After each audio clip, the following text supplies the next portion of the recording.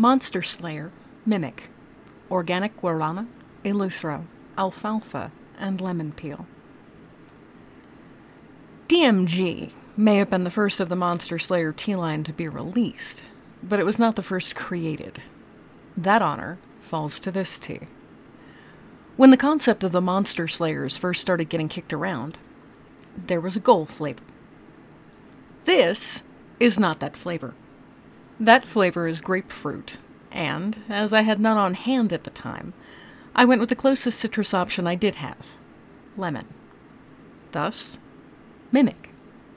It is only pretending to be what was originally wanted.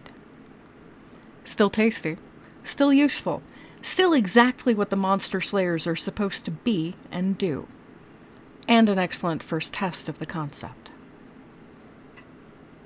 Now for the basics. Monster Slayer Mimic contains guarana, lemon peel, eleuthro, and alfalfa. All are organic.